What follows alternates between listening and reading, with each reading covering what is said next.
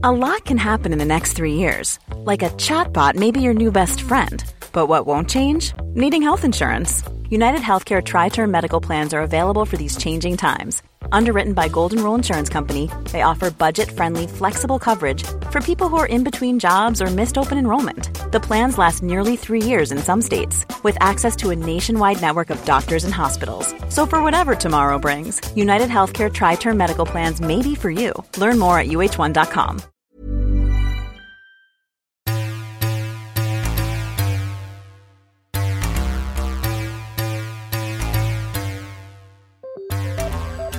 Hello and welcome back to Parts Unknown. It's absolutely sweltering here in London, and I'm here with John Ashdown. I thought we were in Parts Unknown. I thought that's where we recorded. Have I just given away the secret? Because Parts Unknown hasn't known a summer like this since 1976. John, how hot are you? I'm hot. I'm as hot as Harlem heat. You're so hot, you're breaking out into spontaneous bits of Yiddish. Yeah, I'm schwitzing. And you schlepped all the way over here to the studio. Yeah. You got your schwitz on. Absolutely. I feel hotter than Scotty Too Hotty. I am very much too hotty at the moment. Do you feel more acquainted with Barry Horowitz now than you ever did? Absolutely, yeah. I feel like kindred spirits. I have a feeling, by the way, that he wasn't actually Jewish. I'm sure I don't think he was, that. actually. Yeah, I don't think he was. Yeah. I couldn't tell you what his real name is, but I've got a feeling he wasn't. Anyway, John, you're breaking out into spontaneous bits of Yiddish. I am flipping you the bird like Steve Austin. Why am I flipping you the bird? Because you've got a legit injury. I've got a shoot injury. Now, this isn't really the reason why we didn't record last month for Extreme Rules. That was owing to the fact that John Ross is away in Japan watching serious strong style stuff. He's been at Omega versus Okada, and he's also seen Will Ospreay do some stuff there. But the reason why he wasn't there didn't cause the cancellation of our Extreme Rules show. I was away doing some live shows for Football Weekly, and John, you were just too damn lazy to get yourself in. I don't know if that's necessarily true, just too damn busy. That's right, because you're that damn good. But back to my finger. Yes, I've got a shoot injury. This is the first bone I've broken since breaking my leg when I was about 9 months old. I fell down 2 stairs. Irresponsible parenting.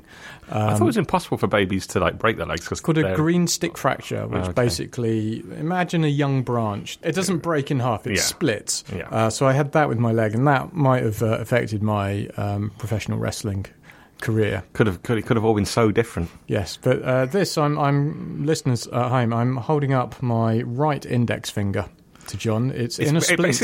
It's basically like doing Austin's podcast. I'm in a splint. I've been in a splint for a month now because I broke a bone in my finger and snapped the tendon in a bedroom-related incident. And by bedroom-related incident, I mean I was making the bed. And, who knew that you could break your finger in this particular way? But it does make me think, it does make me realise why you see lots of wrestlers with their fingers taped up around the joints. It's just the top knuckle, if you will. Would you call that a knuckle? Or the top joint? Joint, yeah. The top joint in the finger. So it's going to be permanently drooping, I think. Yeah. No one Try lacing my boots. But that's why, kids, if you see Dean Ambrose or Triple H or Austin when they've got their fingers taped up, it's to avoid mallet fractures, as they're known, which is ripped tendon. Mallet fractures is a great name for a wrestler. Anyway, we've been talking nonsense for... Well, we've got a bit of filler content in there. Yeah. For quite a while. John, we've been watching Money in the Bank, and by God, that's a briefcase hanging above us now. What was your reaction to this show? You've been pretty down on the product recently. Someone tweeted into Football Weekly the other day and said, "Would love to know Ben and John's take on the state of WWE. Lowest viewing figures for 20 years." Doesn't surprise me. Surprise me. I think it's just so. I mean, it's a whole. It's not like it used to be, basically. And I liked it how it used to be. You liked it before it used to be. Well, yeah. I mean, I kind of, back in the early 90s, mid 90s and 80s, really, are kind of my eras. I do find it very sort of corporate and a bit too sort of kid friendly and a bit too obvious. And I just don't think there are enough characters anymore. I think everybody's a little bit samey. Matches are a little bit samey. And actually, you could make that case about the Money in the Bank matches, in that you have these multiple ladder matches, and these days they're just a little bit formulaic. Well, which one would you like to start with? We'll start at the beginning, shall we? With the women's match. Okay, well, history was made, of course, with the announcement of this women's Money in the Bank ladder match, and they gave it a hype package to kind of build up their own rewriting of history and making of history. A nice airbrushing of history, I thought, in that promo package, with no mention of China, no divas, and no sort of bra and panties matches as well, while they're hyping up this women's revolution. It's all about opportunity. And they're here because, female sports stars and all that. Well done, WWE. Now, going into this match, I was utterly convinced that neither Becky nor Charlotte would win it because they don't need to. It's such a small division. Charlotte in particular is head and shoulders above everyone else, not just because she's really tall. But, they don't need a Money in the Bank match. They are main event people. They can have a title match whenever. More on that later, I think, just sort of getting yourself a title match just by announcing that you want one. Yeah.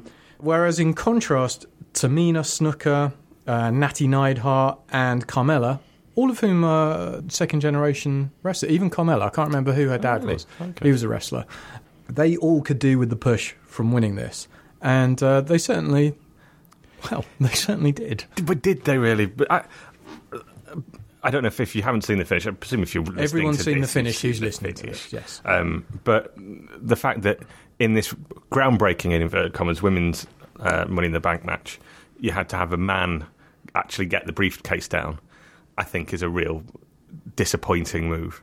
He's not much of a man, obviously, but I think that's, do something a bit more decisive and a bit more kind of memorable than that. I don't think you need Ellsworth climbing up there to get the briefcase down. I think it makes everybody look a bit weaker. Did you fear for one moment that he was going to claim the briefcase for himself and sort of insert himself into the women's division? And I think there was part of me that thought he would do that, and there was certainly a part of history when that would have happened. Santino Marella won the women's Royal Rumble many years ago, but at least he threw it down. Yeah, but I guess. Yeah, it gave a very, very bad message. For what they're trying to do. Made a real sort of flat, slightly kind of very disappointing kind of finish to a match that I found this with the TLC match in particular and the Hell in a Cell before that, sort of late last year, when again these were groundbreaking women's matches. The Sasha and Charlotte match. Yeah, and what they ended up doing, the Hell in a Cell was different. That was actually a brilliant match, if I remember rightly. TLC was a bit disappointing, in fact very disappointing. And what those kind of matches do, they sometimes end up accentuating the differences between perhaps the quality of in-ring work in the women's division compared to the men's. And so rather than kind of making the women look good, they actually make them look poorer in comparison, I think. And I thought that was the case in this match. I thought the way that in the finish that Becky was sort of tilted off the ladder pretty, unimpressively, didn't really build to a great finish, and I can't really remember any great spots either.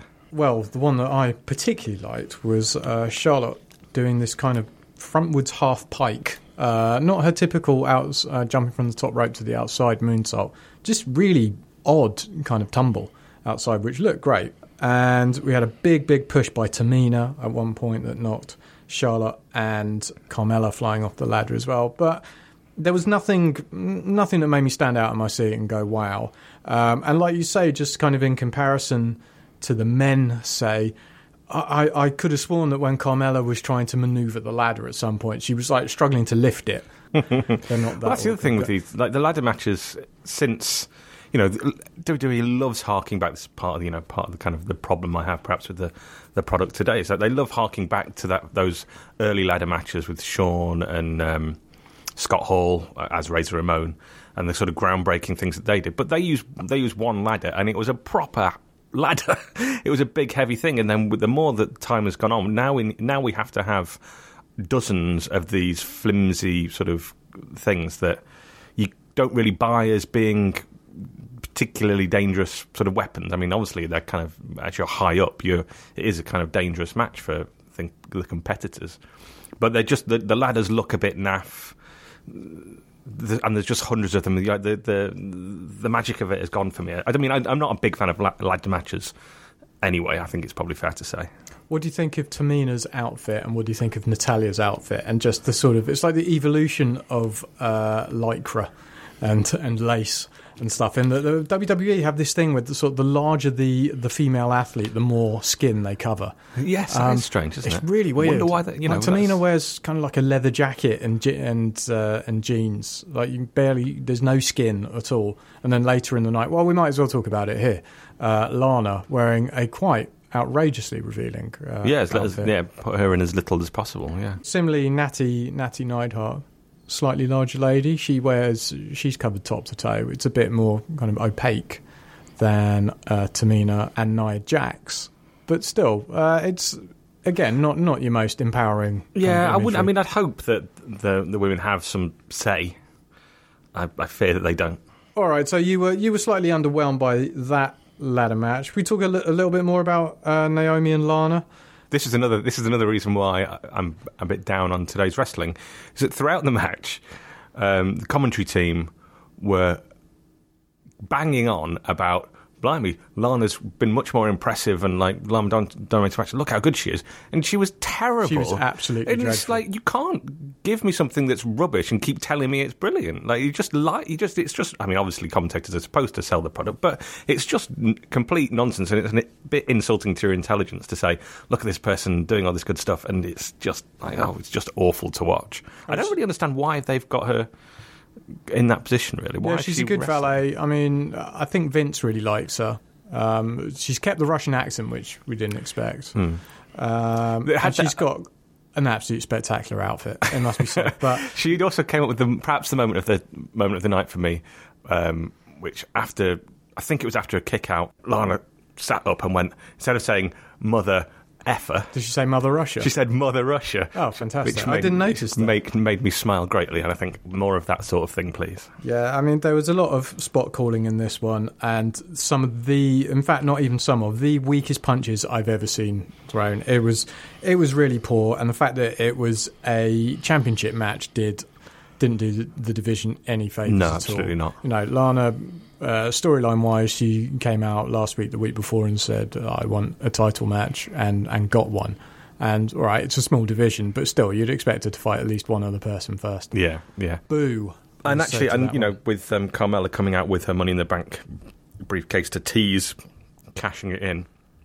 Thing is, Back in the day, not even that long ago, really, the Money in the Bank was brilliant because they could tease it out over 6-8 months, even like getting up to a year, and actually it became a thing that was kind of always added to that sense of uncertainty. I think they do cash them in far too quickly these days, and so it wouldn't have surprised me if, like 2 matches later, we had the Money in the Bank cashed in. So I was glad that it didn't. I mean, that's a small mercy. Let's talk very, very quickly about New Day versus Usos. Now, I really enjoyed this, and I really don't like New Day at all. And I thought the Usos looked absolutely fantastic. They need to start a faction with Roman Reigns now. They just all look really well. If Roman took his smile off a bit, grows his beard, he comes out for pay-per-views with a goatee now, and he kind of grows it in between. And as I've said many times before, take off your body protector. Let us see more of your tattoo and chest, please, sir. But yeah, they all need to be a Samoan faction and quit. This was really good. There were some really nasty bumps in this. There was a horrible stomp to Kofi's leg, and then a submission move. Some good sequences. Big E also recovered from a little botch. The big ending. It's called. Again, I go back to Undertaker versus Roman Reigns, where they couldn't do that thing twice. Big E caught one of the Usos, I couldn't tell you which one, caught him just as he comes off the top rope and dives down, and then it didn't quite work out right, and then he gets him back up again and puts him in the slam. But the ending I really, really enjoyed. The heelish count out, with the Usos just walking away. They said, we're not going to do this, but we're going to keep the title. I like that. I haven't seen that for a really long time. I mean, it kind of reminds me of something that Demolition would have done against the Hart Foundation. It's not something they've been doing recently, and by recently I mean probably the last 15 years. Yeah, no, I don't mind that sort of finish at all. I quite like a count-out finish. What did you think of the other tag team match, which was Breezango versus The Ascension? You thought nothing of it, and nor did anyone else. Barnstorming 6-star, wasn't it? I thought with move after move, spot after spot, the crowd going absolutely wild, it building up to a frenzy before the finish. No, I didn't actually bother to watch. No, of course you didn't. No, I enjoyed the little segment with the Miami Vice Fashion Police. So they're the Fashion Vice or Miami Police. No, it would be Fashion Vice, wouldn't it? And just saying things with song lyrics. Any of you who came to Football Weekly Live at the Emmanuel Centre will know that I'm a big fan of doing skits based on song lyrics. Were you there, John? No, I wasn't. This was our friend Max Rushton did an acoustic version of Your Bouffal, using players' names, the lyrics the James Blunt song You're Beautiful. I've got it. Check my Twitter feed, you'll see it. It's very good. Okay, thank you.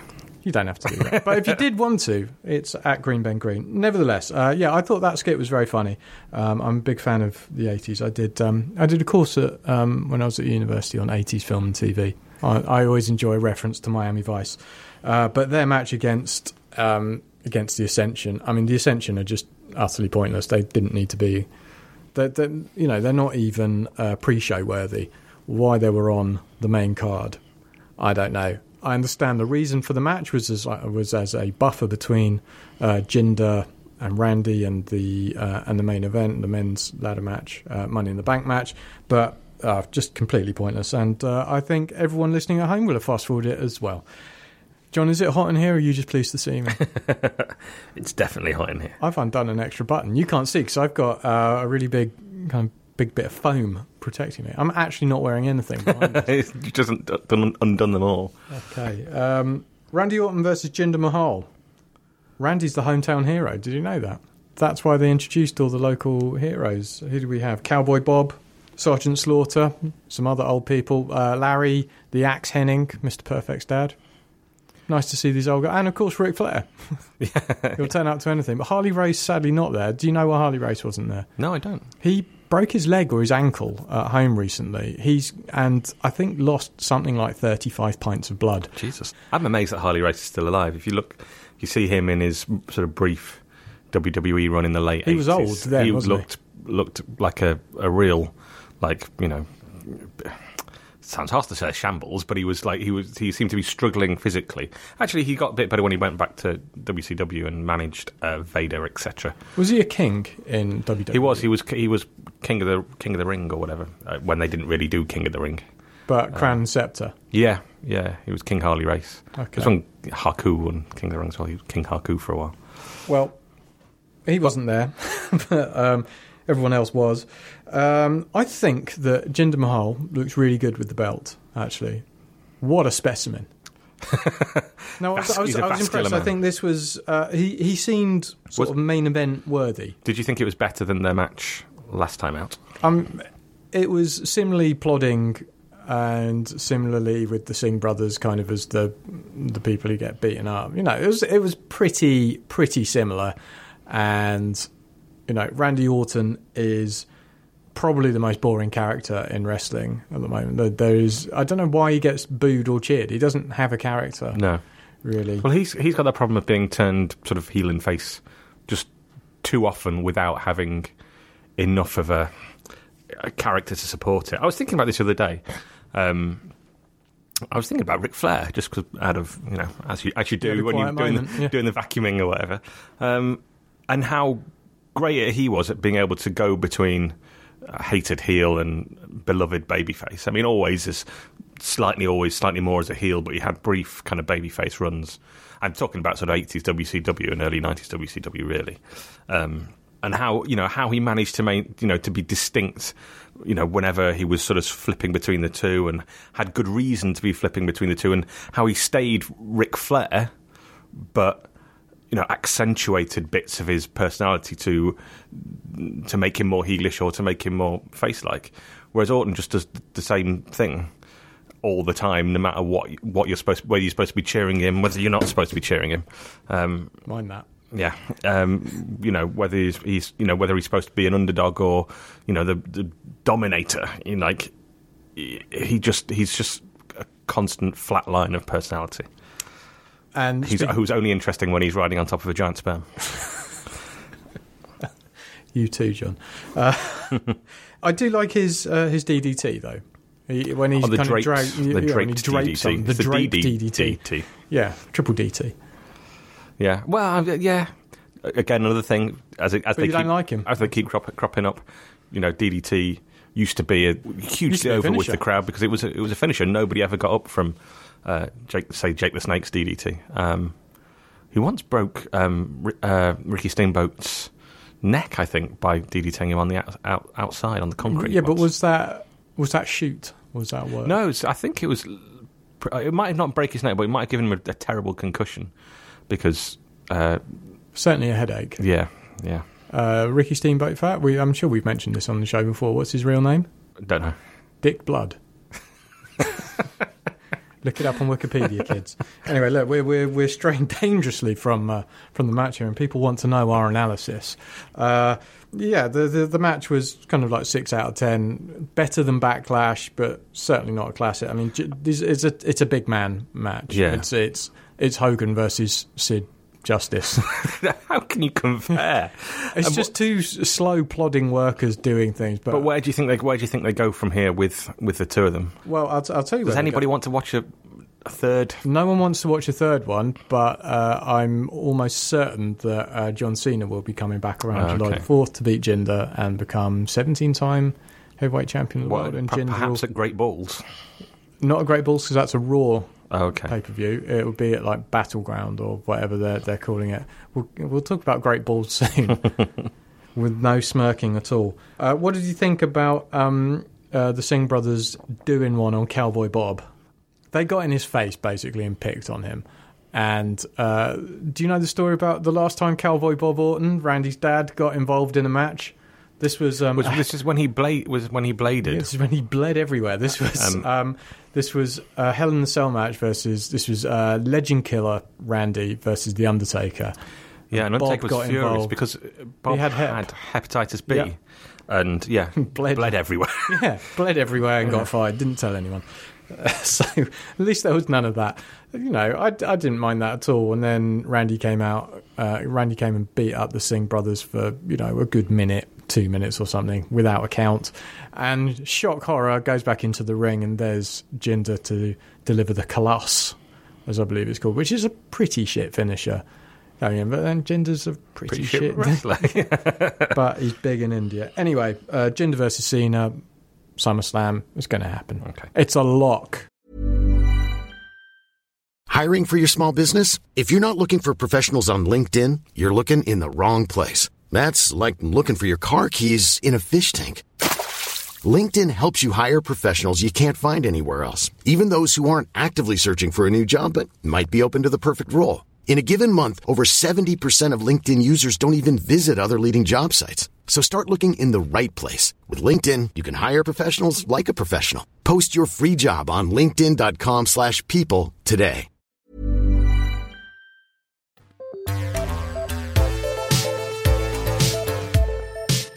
All right, now this takes us on to the main event. Now, I watched this pay-per-view in 2 sittings. I paused at that point after the Jinder match, and I was thinking, it's gone along pretty quickly. It's certainly been, nothing spectacular, but not too offensive.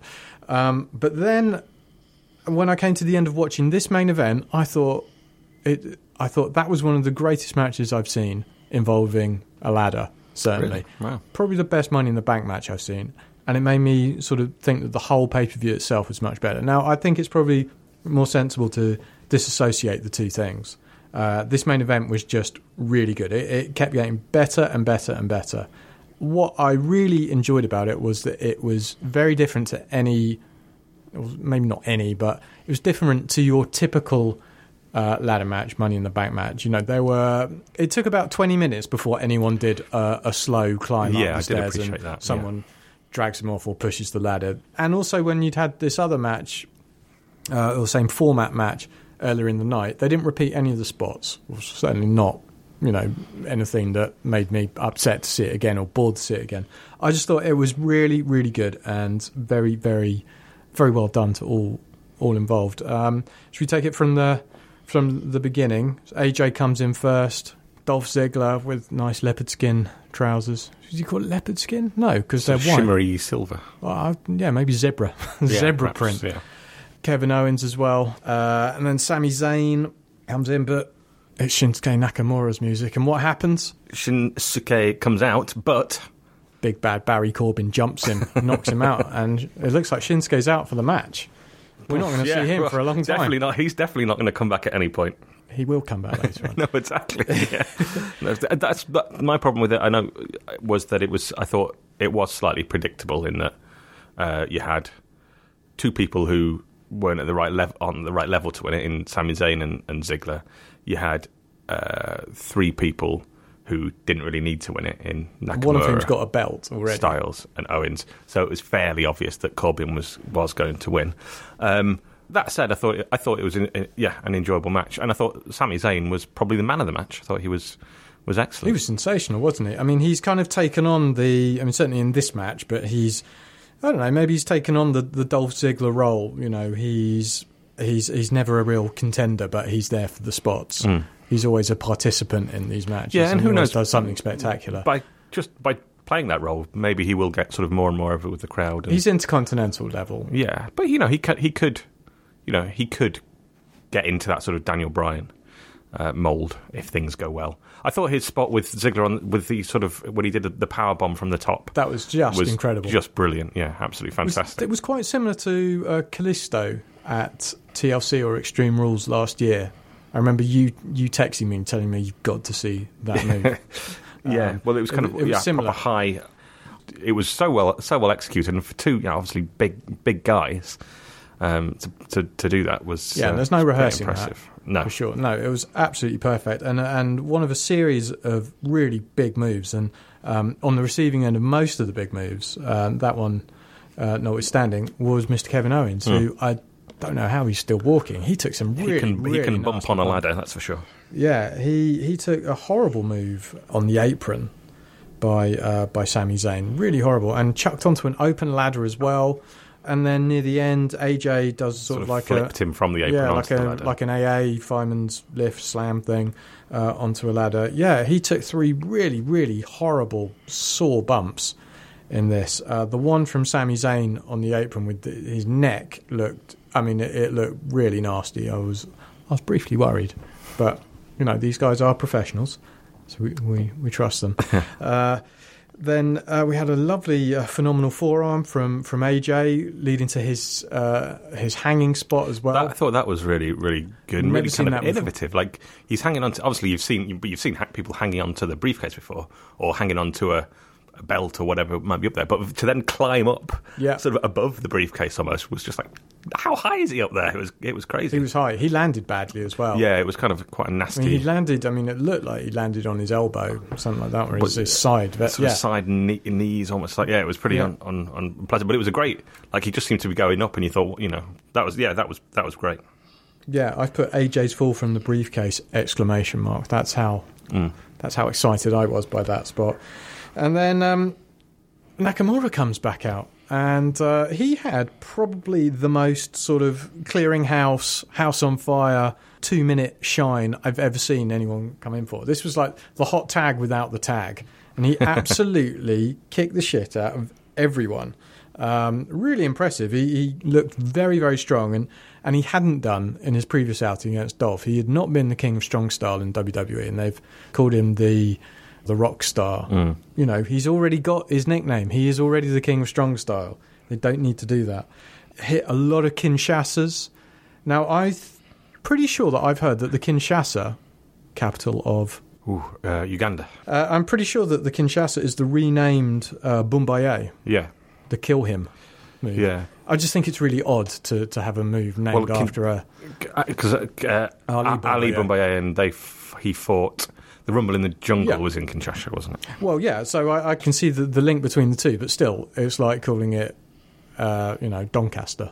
Yeah, it is a bad name. Yeah. I also don't like how Sami Zayn's kick is called the Helluva kick, when actually it's Helluva. Yeah. As in Helluva. The Helluva kick. Yeah, rubbish. Anyway, back to Shinsuke being brilliant. There was that really, really nice tease with him and AJ. Yeah, the clicking of the jaw, moving the ladder aside, clicking of the jaw, let's go for it, and then some very, very stiff punches. So these two are going to meet further down the line. I think it's probably WrestleMania worthy. I'm hoping that they don't do it. Oh, they're not. But they won't. They're going to do it at SummerSlam. Do like 9 months of build. They'll. Well, I don't think they need to build specifically with the two of them. I think they'll probably just sort of meet at various points. They'll do have an ongoing rivalry. They'll do something with Bray Wyatt and Jinder and useless people, but they will come together for like a money match, basically. I think. And certainly AJ deserves a decent opponent at WrestleMania this year. Yes. He hasn't got many left. He hasn't had his WrestleMania moment. No, but yeah, Shinsuke versus AJ will be quite something. Yeah, they'll just do it at SummerSlam, like as second on the card underneath Cena and Jinder, won't they? Yeah, maybe. All right, so the finish of the match, Barry Corbin looking more and more bald. No offense, John, but he needs to shave his hair. He really does. Also, I'm pretty sure that in NXT he didn't wear a t-shirt. Let's just see. Yeah, but then he also didn't have soft? physique. He was a little soft bit in the middle. Was a little bit soft, yeah. Okay. A little bit mooby, maybe. But he's a big lad. He's getting there. I think he's sort of building up. You think he's going to take the t-shirt off at some point? Eventually, maybe once he's ripped style rip. Yeah.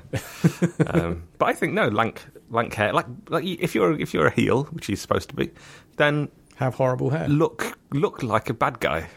And like bad hair, don't have a good haircut, have a bad haircut. Well, to that end, how do you think a bad guy walking around with a big blue briefcase?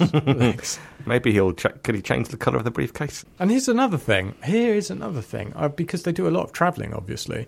This adds to his baggage allowance. I think he has to take this as hand luggage, and if he's got his other bag to check in with him, it takes up a lot of space in his bag if he's zipping that inside as well. Anyway. So things to think about there. And all his clothes he's very big, so all his clothes are big. So, space is already at a premium. Yeah, he should just shave his hair and then he'll save a lot of space on shampoo.